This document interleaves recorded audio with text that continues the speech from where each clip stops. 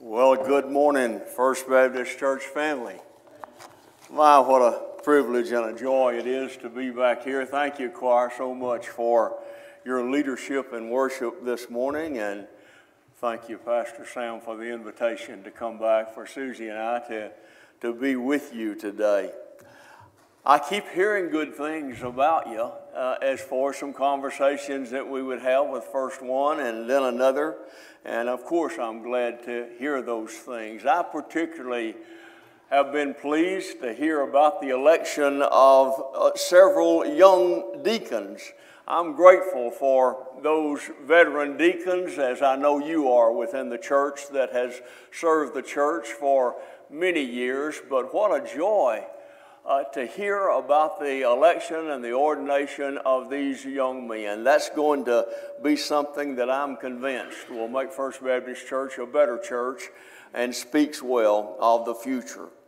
And I'm also so pleased to hear how the church is following the example of the pastor and moving outside the walls of the church to the minister to those within this community. I truly believe, as I spent some time with you, that I could see that the brightness of your future as a church family would be tied in so much with the relationship that you would have with the schools, with other organizations within the city, with coming to know and minister to the people that are truly outside the walls of this church, some of which need to be in some of our churches, but right now, they're different from us. They don't all look like you do, or smell like you do, or act like you do. But that's our field of service, isn't it? That's our target group, and we need to certainly be engaged in those ways in which we can that would move us outside the walls of the church and beyond ministering just to each other. And I commend you in that.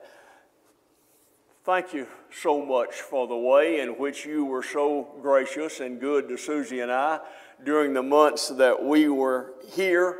We have such fond memories, and we'll have those all the rest of our life. And thank you for the way you treated us so graciously. At the present time, we have been called to serve as the interim pastor up at First Baptist Church Bonham. If you know where Bonham is, up there between Sherman and Paris. Had our first Sunday there last Sunday.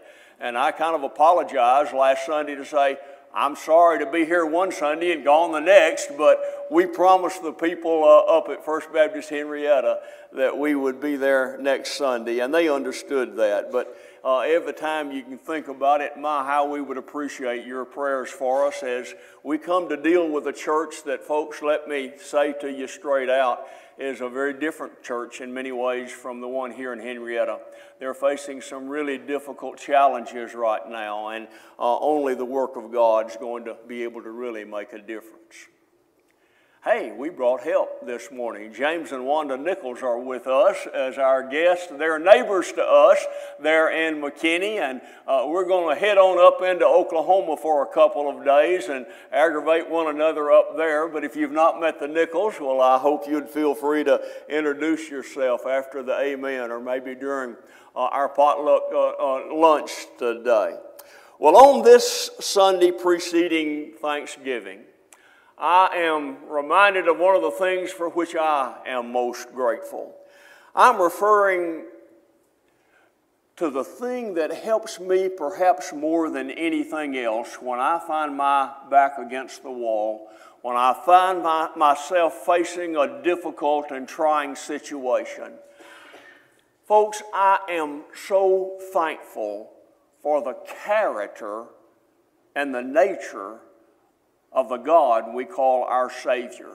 That is such a source, a resource of strength and help to me when I face trying times, to remind myself of the kind of God that we serve. One of the places that we see God's character expressing itself is there on the Sea of Galilee when Simon Peter decided that he would walk on the water. Remember? I'm sure you do remember, and I want us to go there this morning. There's a man by the name of John Ortberg who has written a book entitled, "If You Want to Walk on the Water, You've Got to Get Out of the Boat."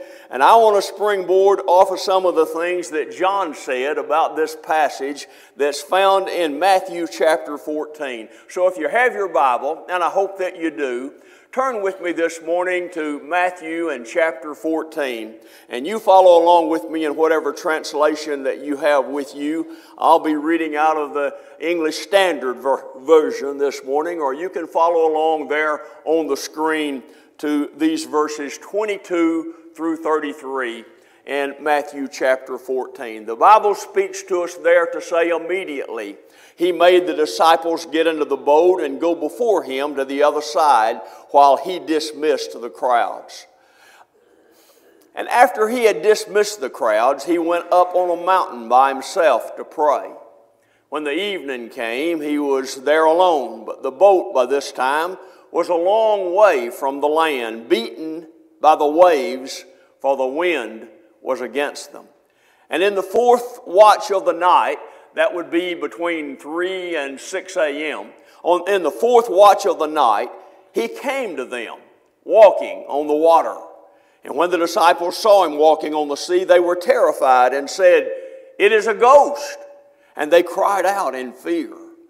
But immediately Jesus spoke to them, saying, "Take heart, it is I.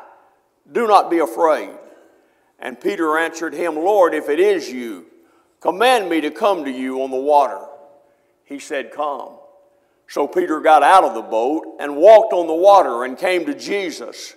But when he saw the wind, he was afraid. And beginning to sink, he cried out, "Lord, save me." Immediately Jesus reached out His hand and took hold of him, saying to him, "O you of little faith, why did you doubt?" And when they got into the boat, the wind ceased, and those in the boat worshiped Him, saying, "Truly, You are the Son of God." Well, we were approaching Denver at about 20,000 feet. It was a rough day, and I was thinking I might just fill up one of those little bags that they place in the seat in front of you, with my motion sickness. However, more importantly, I was concerned as to whether or not we were in some serious trouble. I was flying Frontier Airlines for the first time. Any of you remember Frontier out of Denver? Well, my questions were things like, can this pilot be trusted? Was he or she of sufficient competence that I can place my destiny in his or her hands? Well, it was too little late for those kind of questions. I was simply going to have faith that they knew what they were doing. Have you found yourself in those situations from time to time in life where matters very important to you were in the hands of somebody else? That requires faith, doesn't it? And intimately connected to faith is risk, where there can be no faith without risk. And risk is intimately connected to fear. There can be no faith without risk and sometimes failure. Faith requires risking failure.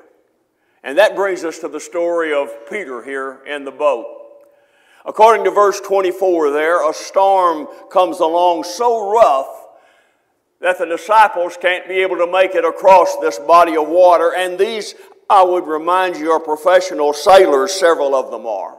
Verse 25 tells us that Jesus came there between 3 a.m. and 6 a.m. in the fourth watch of the night. Now picture in your mind, if you will, the size of the waves, the strength of the wind. Picture the darkness of the night and this little boat struggling to avoid being capsized. Picture in your mind, I say, this little boat. Well, Matthew says the boat was tormented by the waves. That's the Greek word that he uses, tormented by the waves. So here they are, cold, wet, exhausted, terrified. Those are the conditions under which Peter is going to get out of the boat.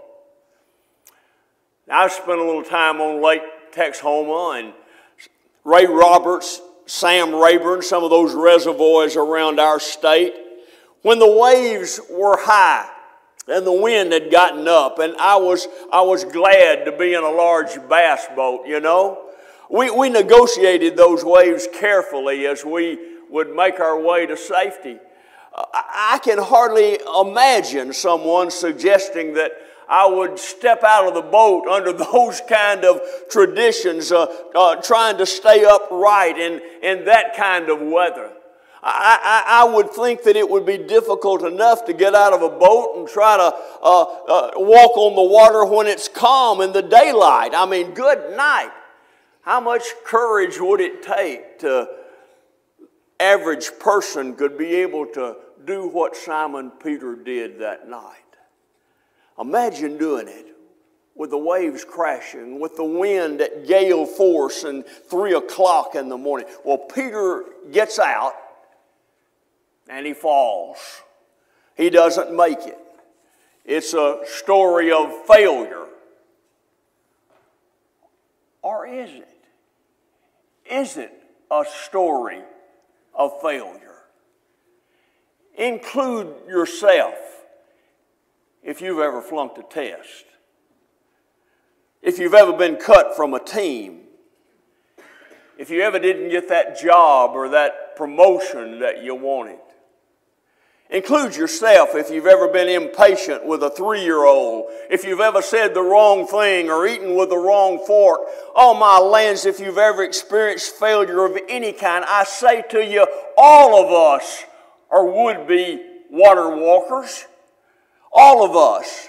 And God did not intend for human beings, His children that are created in His divine image, to go through life in a desperate effort to avoid failure.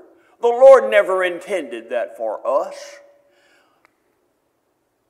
But the boat is so safe and so comfortable. The waves are high. The night is dark and a storm is out there. And if you get out of the boat, you very likely are going to sink. But if you don't get out of the boat, you're never going to walk on water. Duh, you know. Good. Yeah, there's something inside of us, folks. Wouldn't you agree? There's something inside of us that tells us that our lives are about more than just sitting in the boat. Something that wants to walk on the water. Something that calls us to leave the routine of a comfortable existence and abandon ourselves to the adventure of following Christ. Yeah, there's something inside of us that tells us, now that's the right thing to do.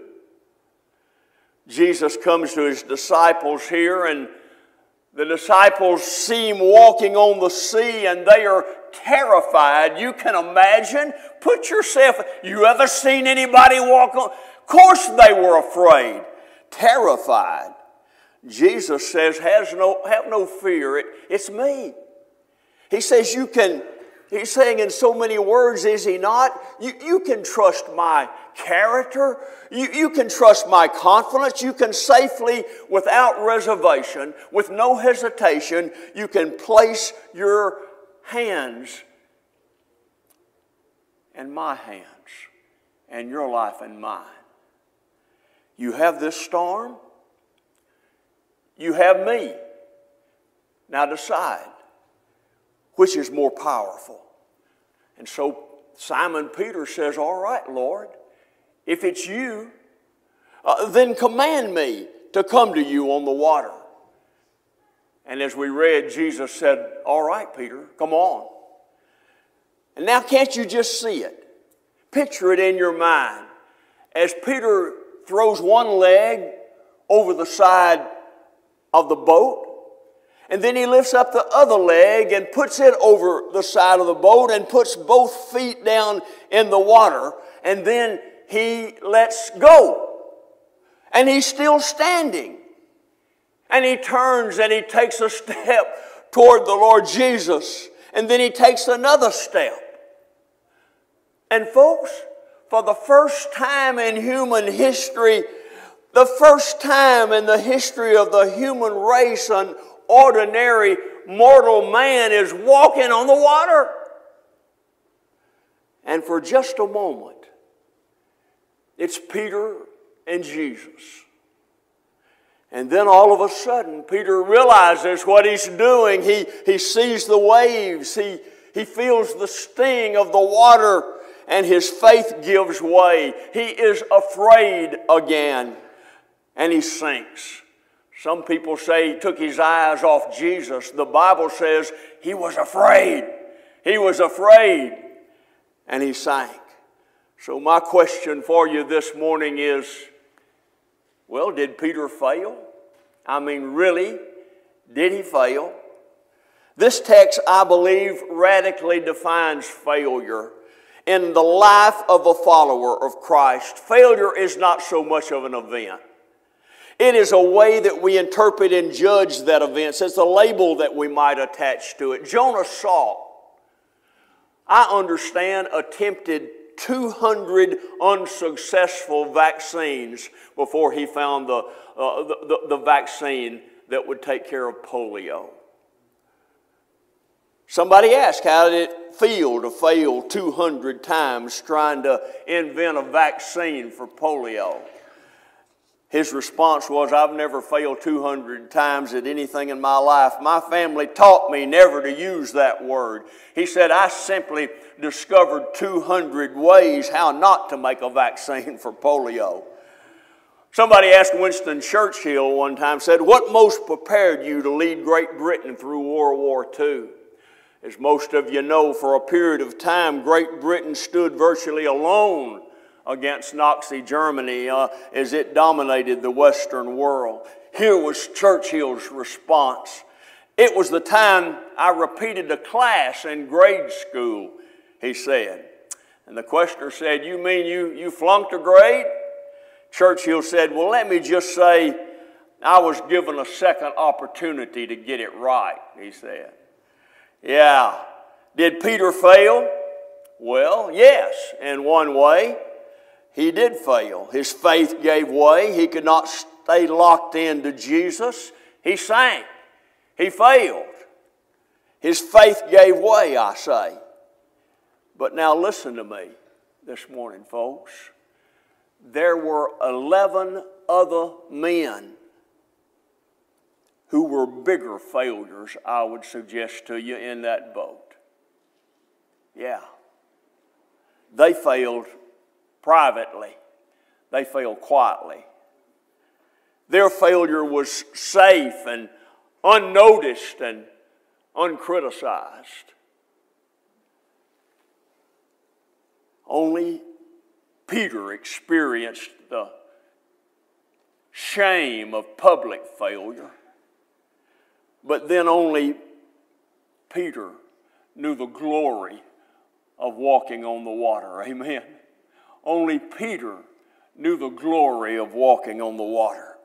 Only Peter knew in a way that others would never perhaps know that when he sank, Jesus would be there. He knew that Jesus is wholly adequate to save. And Peter had a shared moment, a connection like nobody else could have, and that could not have happened if he had never thrown that leg over the side of the boat and gotten out on the water. Faith means choosing to follow Jesus. Perhaps you're wondering this morning what it means to get out of the boat. You say, Brother Wallace, that sounds exciting. I'm all for it, but I'm wondering what you do.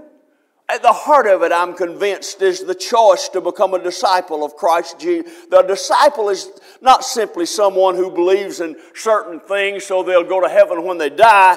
A disciple is someone who says, it is my ultimate goal in life to allow Jesus to live as if he were in my body. It is to live and love like Jesus. A non-disciple is somebody who has no other goal. you're not likely to drift into discipleship. You have to choose. You have to decide to step out on the water. Some of you this morning who sit here, First Baptist Church, Henrietta, I dare say some of you need to do what you need to do in conjunction with your marriage, in relationship perhaps with your children, or for some of you perhaps in relationship to your parents. Some of you need to pull the trigger and throw your legs over the side of the boat in connection with your addiction, God knows, your alcohol addiction or other drug, your pornography. Some of you regarding your job, your future, God's calling in your life. Some of you need to let go and let God have His way in relationship to your boyfriend or your girlfriend or perhaps your health. Oh, you thought about it, and for some of you, it's about all you think about anymore. You've examined that thing from all the angles, and now it's time to do something about it. You need to quit talking about it and begin to do something about it. God said to Peter, "Come." And He says to us this morning, "Trust me. Depend upon me in this thing. This is something that you cannot do on your own. And I am worthy of your trust." Well, what about it this morning? This day in which our world and our country in particular is talking about Thanksgiving. I'm wondering if you are allowing the God of your salvation to really be the Lord of your life in such a way that you are willing to give Him the circumstances. Some of you to give to Him the difficult circumstances within your life. And that is the great need this morning. You do need to come out of the closet, so to speak, as far as some of those areas or that area in your life in which you need to trust Him and realize, as the choir sang it so well this morning, to recognize that He does walk on water and that He'll give us the opportunity to do what for otherwise would have been impossible for us to do, except for His strength, His courage, His presence within our lives. I think about a seamstress, a member of the Dexter Avenue Baptist Church, a devoted Christ follower, who believed that Jesus had something to teach a segregated world about love and justice and community. And so one morning in the December of 1955 it was, a bus driver told her she must vacate her seat and move to the back of the bus because she was an African American and a white person needed the seat. And in one of the most courageous choices of the 20th century, she did not move, and she started a revolution. The next Monday night, 10,000 followers of Christ gathered together at her church to pray and to ask God, so now what do we do next? Because of that choice, a revolution started that was not easy. It had a high cost. Many were beaten, some were imprisoned, some even died, but it changed the conscience of a nation. It didn't change it enough, but it changed it. All because a mild-mannered, soft-spoken Christ follower, a seamstress, got out of the boat. And that brings us to an aspect of discipleship that a lot of people don't like. I don't like it much myself. I mean, a commitment to a life of following Christ is a commitment to the constant experience of fear. Did you hear me? I say a commitment to a life of following Christ is a commitment to a constant reoccurrence of the experience of fear. It'll happen over and over again. Jesus commands the disciples to get into the boat. They do. A terrific storm comes up and they're afraid. Jesus comes on them by way of walking on the water, and when they see Him, they're terrified. He says, "Take heart, don't be afraid." Peter asks what he's supposed to do. Jesus tells him the next step. Peter gets out of the boat, walks, and then sinks. What does he experience? More fear. But Jesus rescues him once again. And of course, that won't be the last time that Peter is going to experience panic or fear, is it? Not at all. To a disciple, it's to be a learner and a student. It's to choose to grow in Christ, and growth means entering new territory, getting out of the boat. And every time you do that, I say every time you do that, you're going to experience fear. Do you realize that? You are going to. Here is the amazing thing about discipleship, or one of those amazing things about discipleship. You will always experience fear. It will never go away. Every time you get out of the boat, every time you enter a new challenge area, every time you're going to experience discipleship is always a choice between comfort and fear. To be a disciple is to renounce comfort. You found that out, haven't you? I say to be a disciple is to renounce comfort. That's bad news for many of us, because our society is heavy duty into comfort, aren't we? Oh, we like to come home and say, "I just want to veg out," usually in front of the television set. And people that do that, we call them couch potatoes, don't we? Yeah, not good training for discipleship. May I suggest to you that 11 other disciples were boat potatoes. Yeah, they didn't want to run the risk. They didn't want to experience the fear. Churches are full of folks that we might well call pew potatoes. Yeah, people who do not want to run the risk. Churches are full of folks like that. Their religious faith amounts to little more than spiritual padding that will comfort the rest of their lives. Oh, you've got such a really nice boat here. You haven't been out of it in a long, long time. Maybe there was a time earlier in your life in which you stepped out of the boat. Some of you maybe even on a regular basis. Jesus, just give me the word and I'll come. Maybe you've now, however, gotten really comfortable in your boat where you are. And for some of you, maybe you're just flat out afraid. I know that feeling. I've stepped out of the boat a few times, and getting out of the boat for me was not just taking a risk.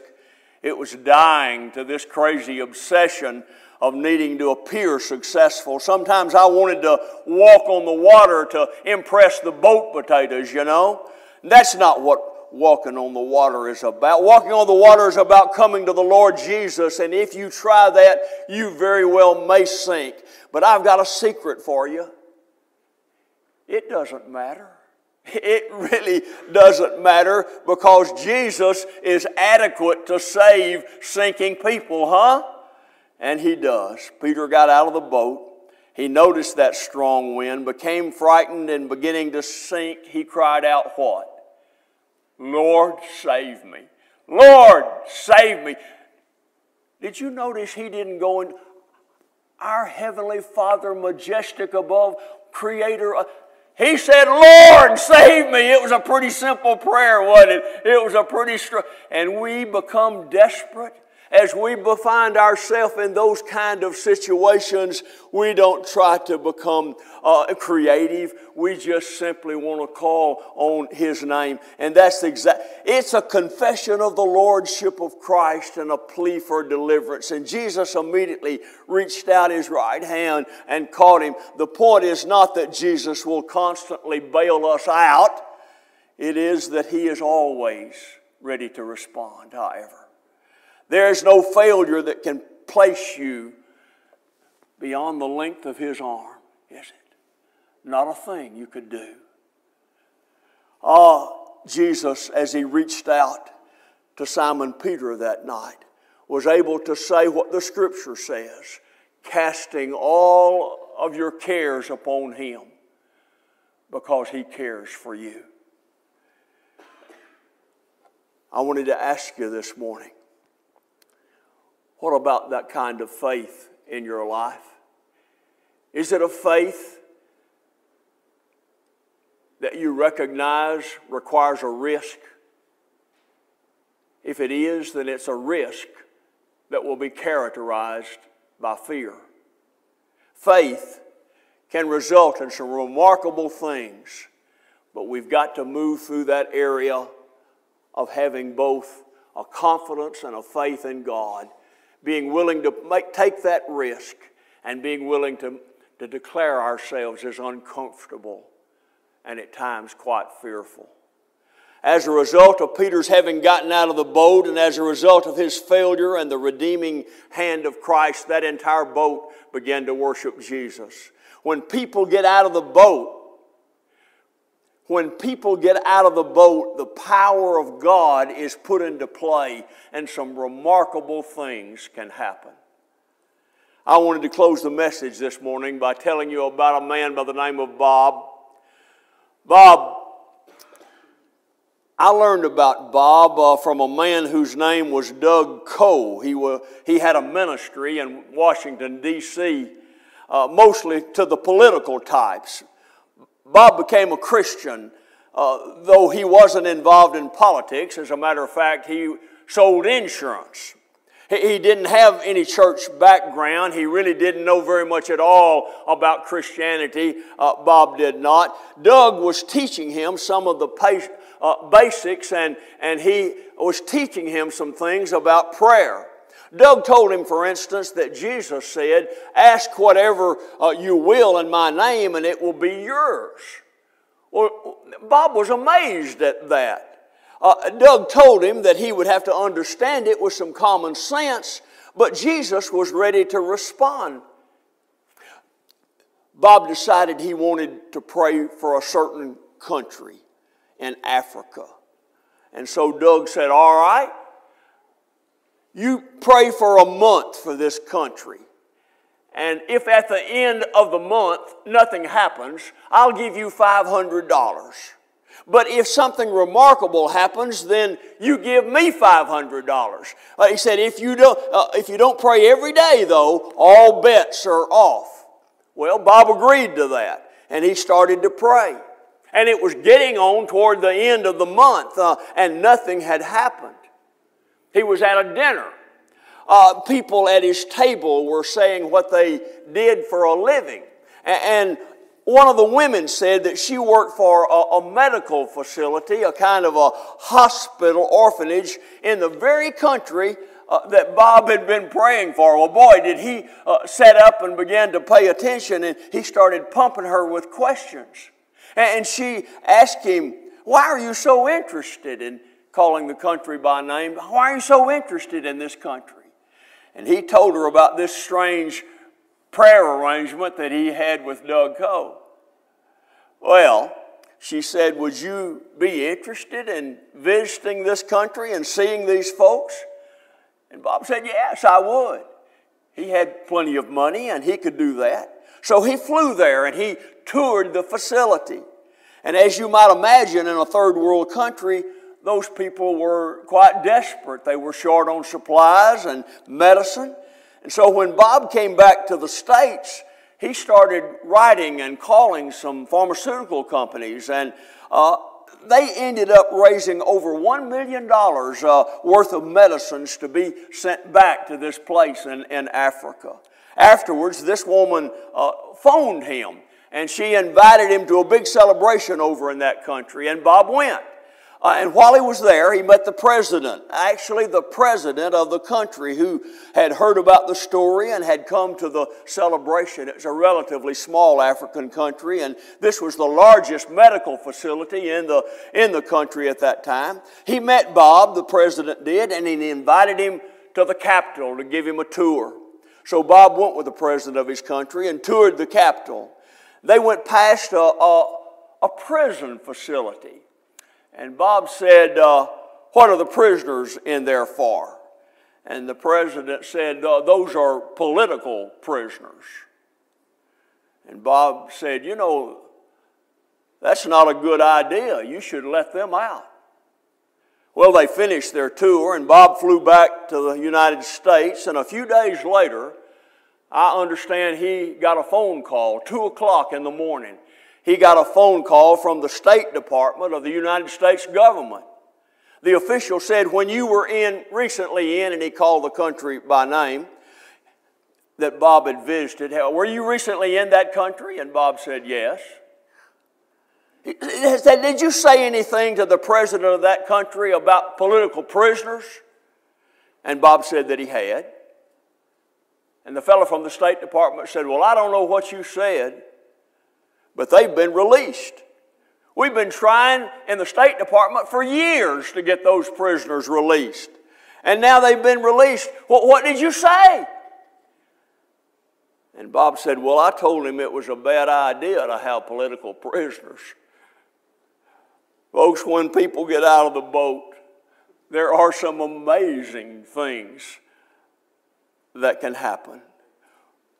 I wonder what would happen in Henrietta and in Clay County and in this part of God's world if the very people who are sitting here this morning were to actually get out of their boat and be able to give God their tomorrows, be able to give God their circumstances.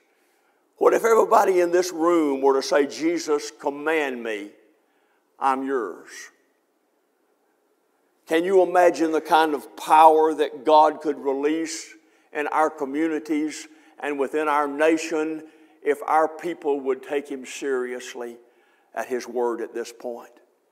Oh, Jesus is still looking for people who are willing to get out of the boat. But let me tell you something now with that. If you go, you're going to face problems. A storm is out there. Your faith and mine will not be perfect. We'll be afraid, and it's very probable that we're going to sink.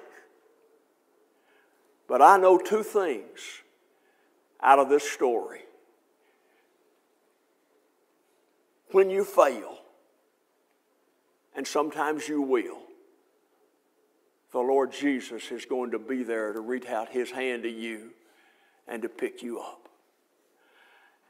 And the second thing that I know is that every once in a while, folks, you're going to walk on the water.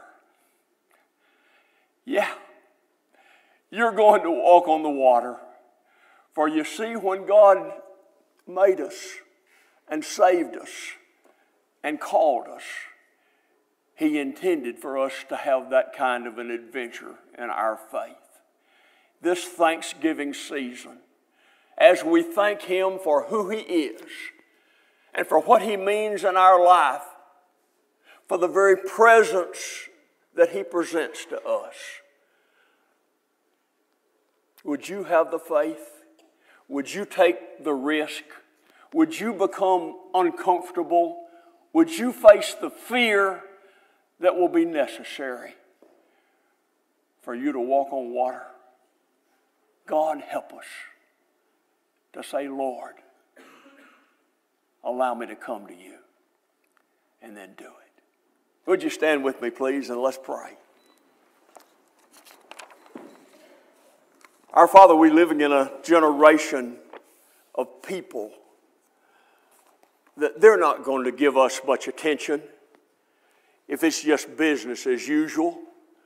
We can't just have church and expect to make a difference in the lives of the people that we can influence. The folks that live right here in Henrietta, most of them have decided whether or not they're going to go to church. Many of them have decided whether or not they're going to pay much attention to the Word of God. But Lord, what not a one of them can deny is that water-walking experience that can happen in the life of your children. So I pray this morning for this thy people. I pray for them one by one, and I pray for them corporately, that, oh God, people might be able to see that miraculous, yes, miraculous power of God that can happen when we give ourselves without reservation to you. Lord, there very likely are a number of people this morning who stand here that they need, the greatest need right now of their life is to let go and to let you have your wonderful way within their lives. I pray for them. As I pray for myself, I lift them up to you this morning that they might know the victory that comes in complete surrender. I pray for some, God, who face some very trying and difficult, a storm right now. And they do need so much to allow you to perform a miracle like only you can do. May they, oh God, this day place their hands in confidence in yours. Draw us unto thyself and use this time to bring honor to thee. For this is our prayer in Jesus' name. Amen. As we often did when I was here as the interim pastor, I invite you this morning, some of you, to come here to the front to kneel and pray. You don't need to talk to Brother Sam. You don't need to talk to me. You need to talk to God, huh? And some of you, perhaps God's impressed you this morning that you need to come here to pray. If not for yourself, for someone that's on your heart. And then there are others of you here this morning, and you need to talk with the pastor to say to him what you have really said to God, sharing that decision that the Lord's placed in your life. Some of you need to join this church. You need to join hands with the people here in First Baptist and that faces such a bright future and be able to move into that future as one of God's children with them. My lands, you've moved your furniture and your suitcase and your kids. Why not move your letter if God's led you here to First Baptist and you know it, you're convinced of it now. Don't wait until he's preaching. Do it today. If God's in it, it'll be exactly right, the thing that you ought to do. As the Lord would speak to you this morning, you come on. As we sing together, Brother Greg, pastor's here at the front. You come ahead as we sing.